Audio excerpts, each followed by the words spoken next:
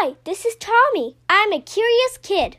I love to learn and always work hard in school, but I really love exploring difficult and complex subjects like economics, astrophysics, and psychology.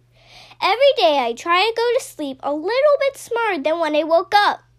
Here's what I learned today.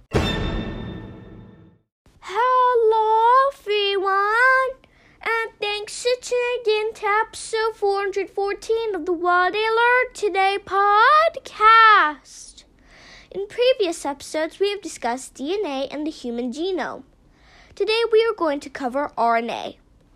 RNA, which stands for ribonucleic acid, is a polymeric molecule essential in various biological roles in coding, decoding, regulation, and expression of genes. Coupled with lipids, proteins, and carbohydrates, nucleic acids constitute one of the four major macromolecules essential for life. RNA is similar to DNA in the sense that it is a chain of assembled nucleotides.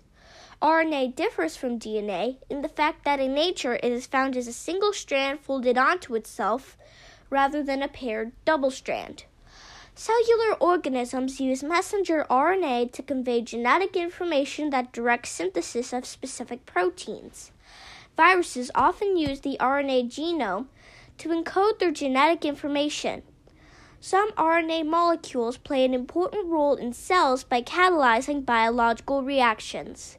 That's what I learned today. Thanks for listening.